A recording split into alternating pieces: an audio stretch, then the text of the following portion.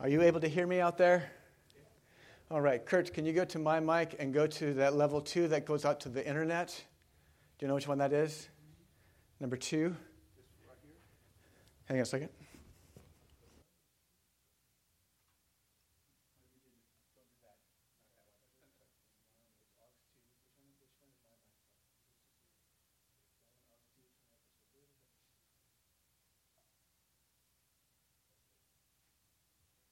All right, and on live stream, if you could send me a little something to let me know if that adjustment helps at all or not, would be great. Okay.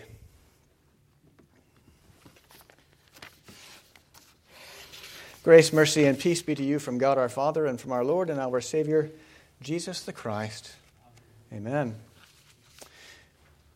Here Jesus is. Here Jesus is what?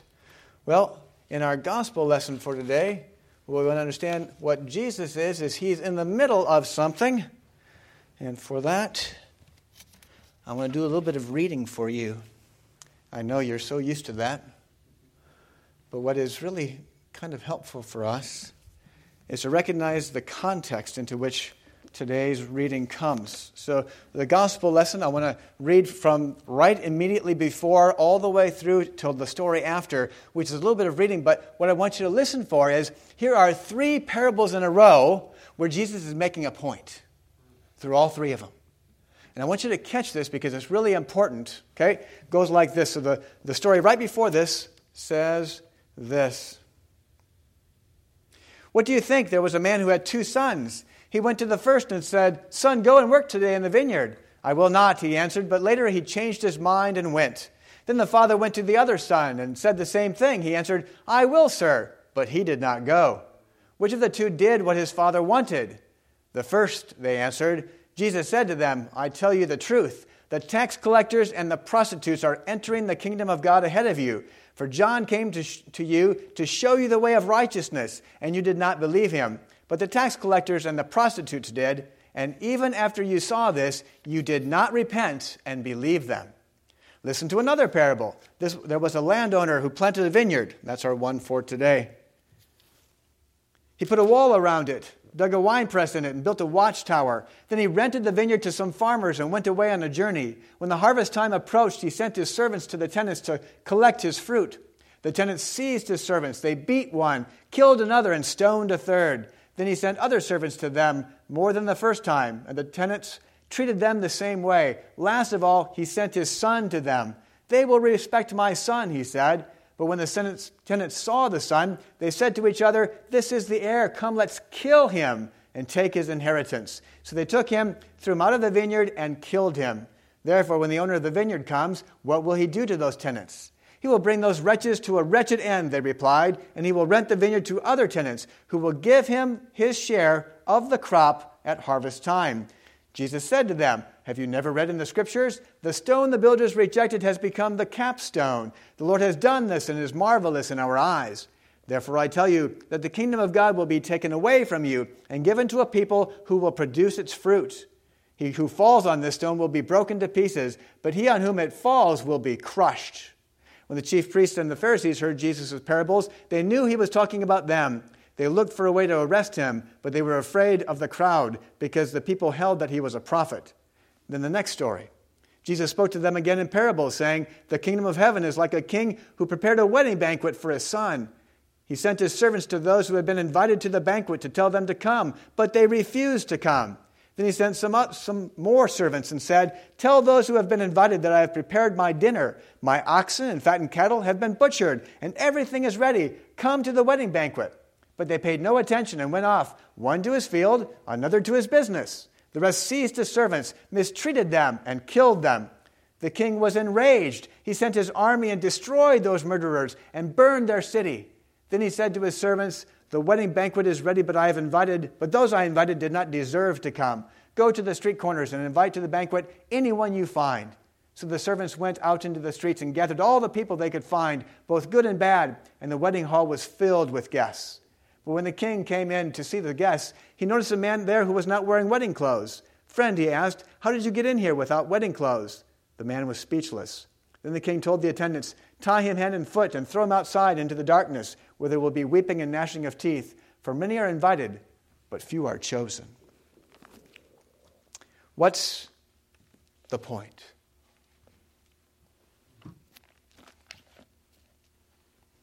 The point from these parables is Jesus is speaking to the religious leaders, and he says, "You who are insiders are out. You who are insiders are out.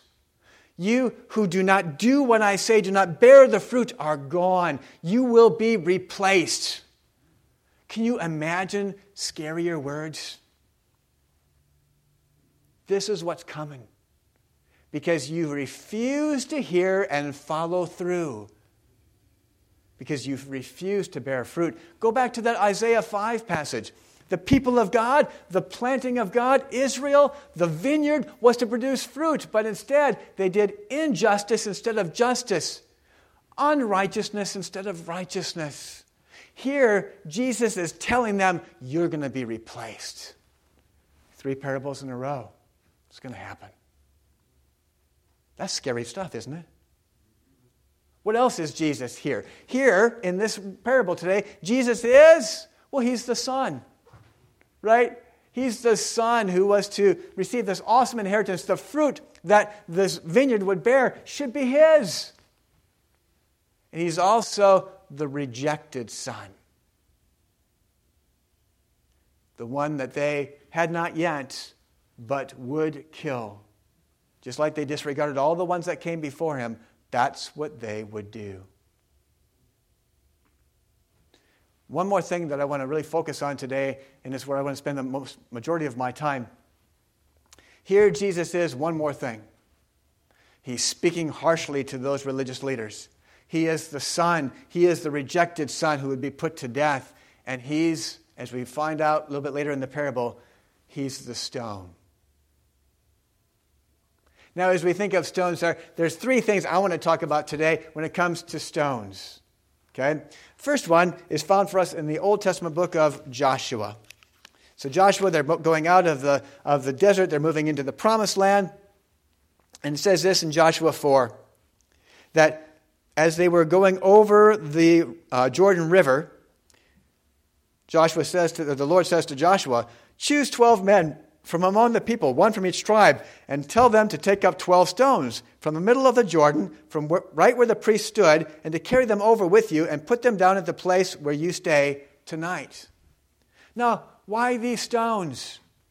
Okay, remember that when God brought his people out of Egypt, okay, that he brought them through the Red Sea, dry land, right? Which is astounding. God brings them then into the promised land, and they go across the Jordan River on dry ground. Okay? Remember how it is? About a mile up the road, there's no roads, but a mile up the way of the river, it stops. And so there's this huge spot where the people of Israel can cross into the promised land. The Jordan River, like the Red Sea, divided for them. And they were to take 12 stones out as a remembrance. Now, Jesus, who is the stone right here in this thing, when we think of stones for remembrance. Well, what has God given us? We don't go around putting little Ebenezers, little memorial stones everywhere. Okay? What do we do instead? It used to be that you would come to the table. Now I bring it to you. And you would receive the very body and blood of Jesus, the stone that the builders rejected, that was rejected. Okay? I give that to you, and you know what that is? That you would remember his death until he comes. Why is that significant? I've told you this a few times before. I really want you to get it into your head. Okay? Why is it significant that we remember his death? Look to what extent God Almighty would go to redeem you.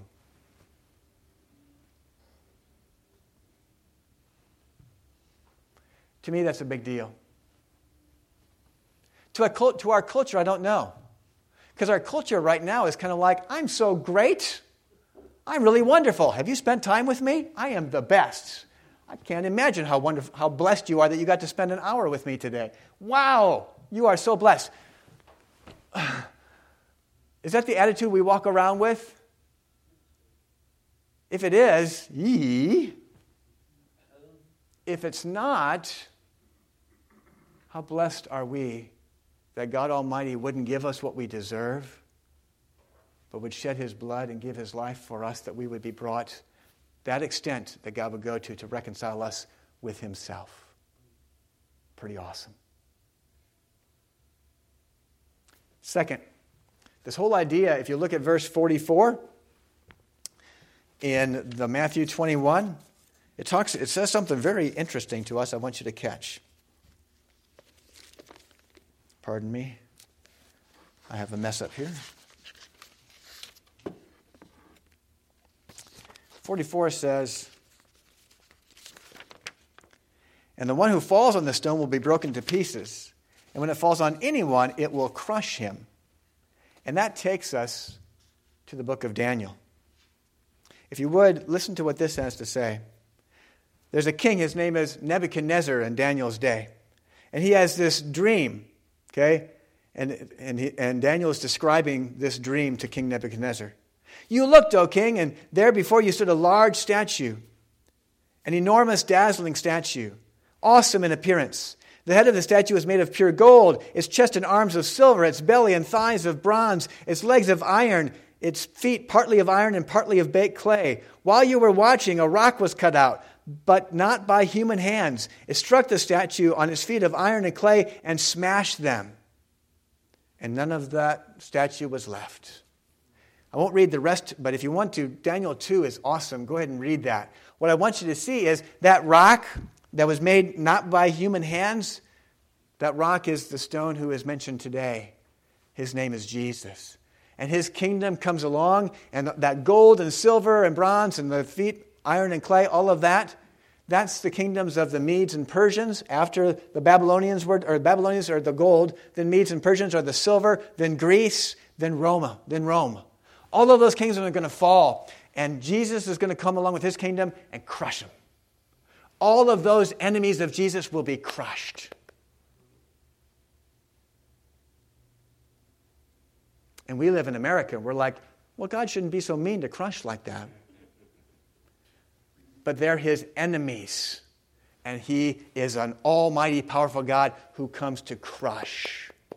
And even those He doesn't crush, they stumble over Him, right? And are broken. Isn't that what it's supposed to be? Like Marilyn said after I did my little thing for Pat, okay?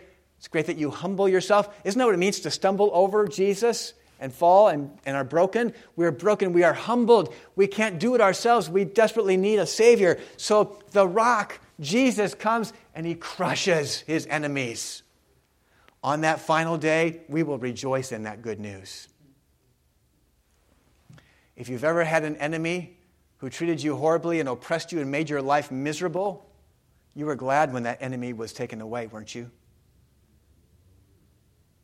So Jesus comes to crush His enemies, and even for us, we stumble and fall and are broken, so we see our need for Him. So far, so good? Next. He's also the cornerstone, as it says. If you look at this other passage from Psalm 118, it says, "The stone that the builders rejected has become the cornerstone."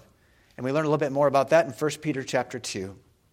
"As you come to Him, the living stone," so Jesus is the living stone, "rejected by men," that's what we just read, "but chosen by God and precious to Him. You also, like living stones, are being built into a spiritual house to be a holy priesthood, offering spiritual sacrifices acceptable to God through Jesus Christ.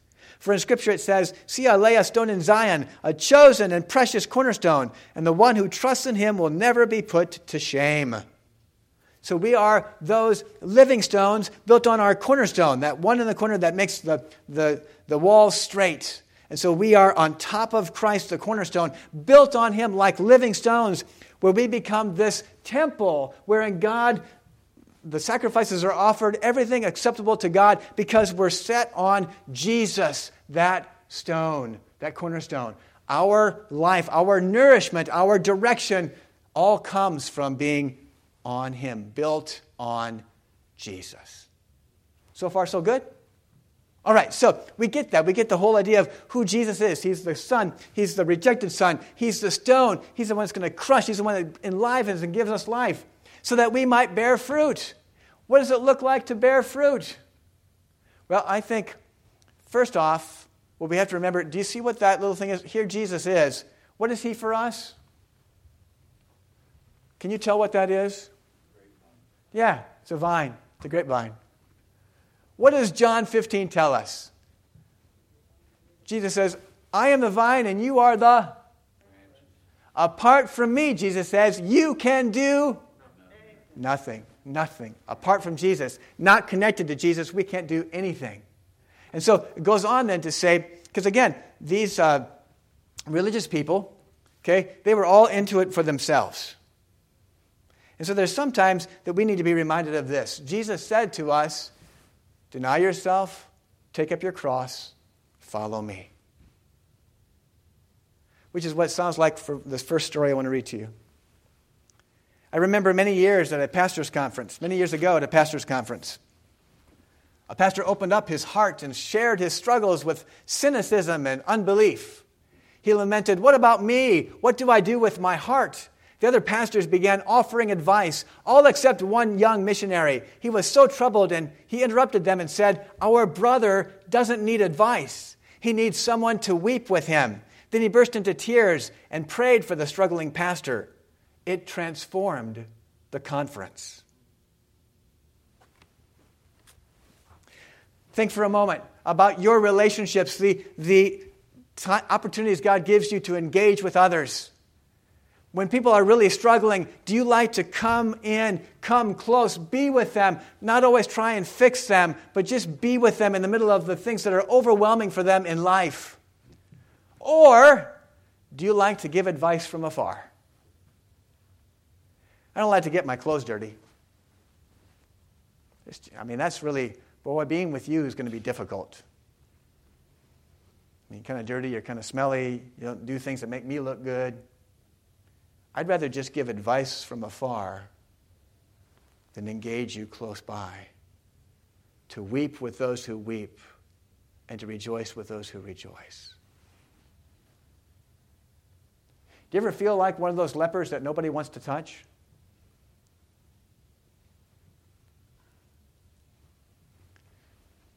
Y'all are really quiet. Am I being depressing today? I'm not trying to be depressing. Y'all are really quiet. Okay? Is that ever true for you? Do you ever just give advice from afar rather than connect with the person?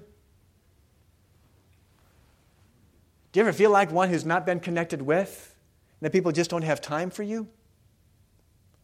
I've been there with the given advice from afar. There's a little triangle that I've got in my office, and it says on the bottom, so it's got 3 levels. So if you would just humor me and do this with me so I know you're still awake with me because I can't see that far, okay? On the bottom is the word connect. Could you say that with me? Connect. Then on the top of that it says instruct. Instruct. And then the very top it says correct. Correct. So we want to connect. So we want to connect with people. Then we want, sometimes in our lives, like yesterday I had a phone call with a young man, wonderful young man, okay? But he was reading this certain book, and I said, well, can I hear who the author is? And I looked it up real quick, and it's like, not such a great author. He's going to kind of lead you down a certain way. So I connected. I've been listening for a while. And then I just spent a little time instructing about some of the dangers and then just offered a little correction. And he took that and was great. Okay? I wonder, though, how much of the time we invert that triangle. And we spend almost no time, because if it's a triangle, the big part's on the bottom, right? We spend almost no time connecting. We spend a bunch of time instructing. And we spend a vast majority of our time correcting. Does that ever happen for you?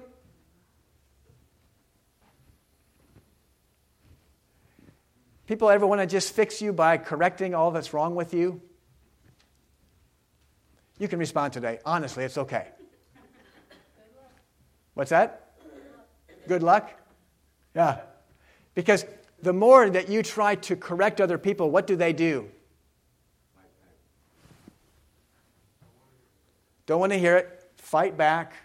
All sorts of other things. So part of our bearing fruit because there might be changes that other people need to make, or there might be changes we need to make. We need to first come in and say, do I have enough connection that they value the relationship and they have ears to hear? Are there people in your life that you don't have enough of a connection with yet? Here's the scary word. I wonder how many times within marriage there's not enough connection yet, and too much time is spent trying to correct one another. Is that a crazy thought? I wonder how many times husbands and wives spend more time trying to correct each other's bad behavior or things they don't like about each other, rather than taking some time to connect and understand what in the world's going on. You know, if I have some people coming in, they're having a hard argument, you know what the problem always is? They are. Okay, they're the problem. And you know, there's a counselor who's out there, and he says, just like what I try and remind you of too, okay? And that is, if I want to change my dynamics of my relationships so that they become more fruitful as we bear that abundant fruit in our vineyard of loving one another and of honoring God, what we want to do is draw on His resources, right? We want to stay connected to Jesus. When we stay connected to Him, we want to glorify God. And the second thing we want to do is look at myself. Get the log out of my own eye. There will be some times when you're only the victim. But in a lot of relationships where there's problems and struggles and we're not bearing much fruit and loving one another, a lot of the times we both bring things to the relationship that cause it to have a hardship. And instead of me focusing on what's wrong with the other person, what if I looked at myself first? That's the part that oftentimes gets skipped. Listen to it this way. The importance of connection. I may have read this to you before, but I love the story so much, we're going to do it one more time. This is from Chris Voss's book, Never Split the Difference. He says, take my son, Brandon, and his development as a football player. He had been playing on the offensive and defensive lines all through high school. At 6'2" and 250 pounds, he was formidable. He loved to knock every player wearing an opposing jersey to the ground. Having played quarterback, I didn't fully appreciate the blue-collar nature of being a lineman. Linemen are like mountain goats. Now, I wouldn't say that to a lineman, but he says it. They're like mountain goats. They put their heads down and hit things. It makes them happy. At St. Thomas More Prep School in Connecticut, Brandon's coach moved him to linebacker, and his role suddenly changed from hitting everything he saw to avoiding players who were trying to block him. He was supposed to play off blocks, dodge them, if you will, and get to the ball. But Brandon continued to confront opposing blockers head-on, which kept him from getting to the ball carrier. His coach pleaded with him to avoid blockers, but Brandon couldn't change. He loved to hit. Flattening opposing players was a source of pride. Both his coach and I kept trying to explain it to him, and every time we got the worst possible answer, "You're right."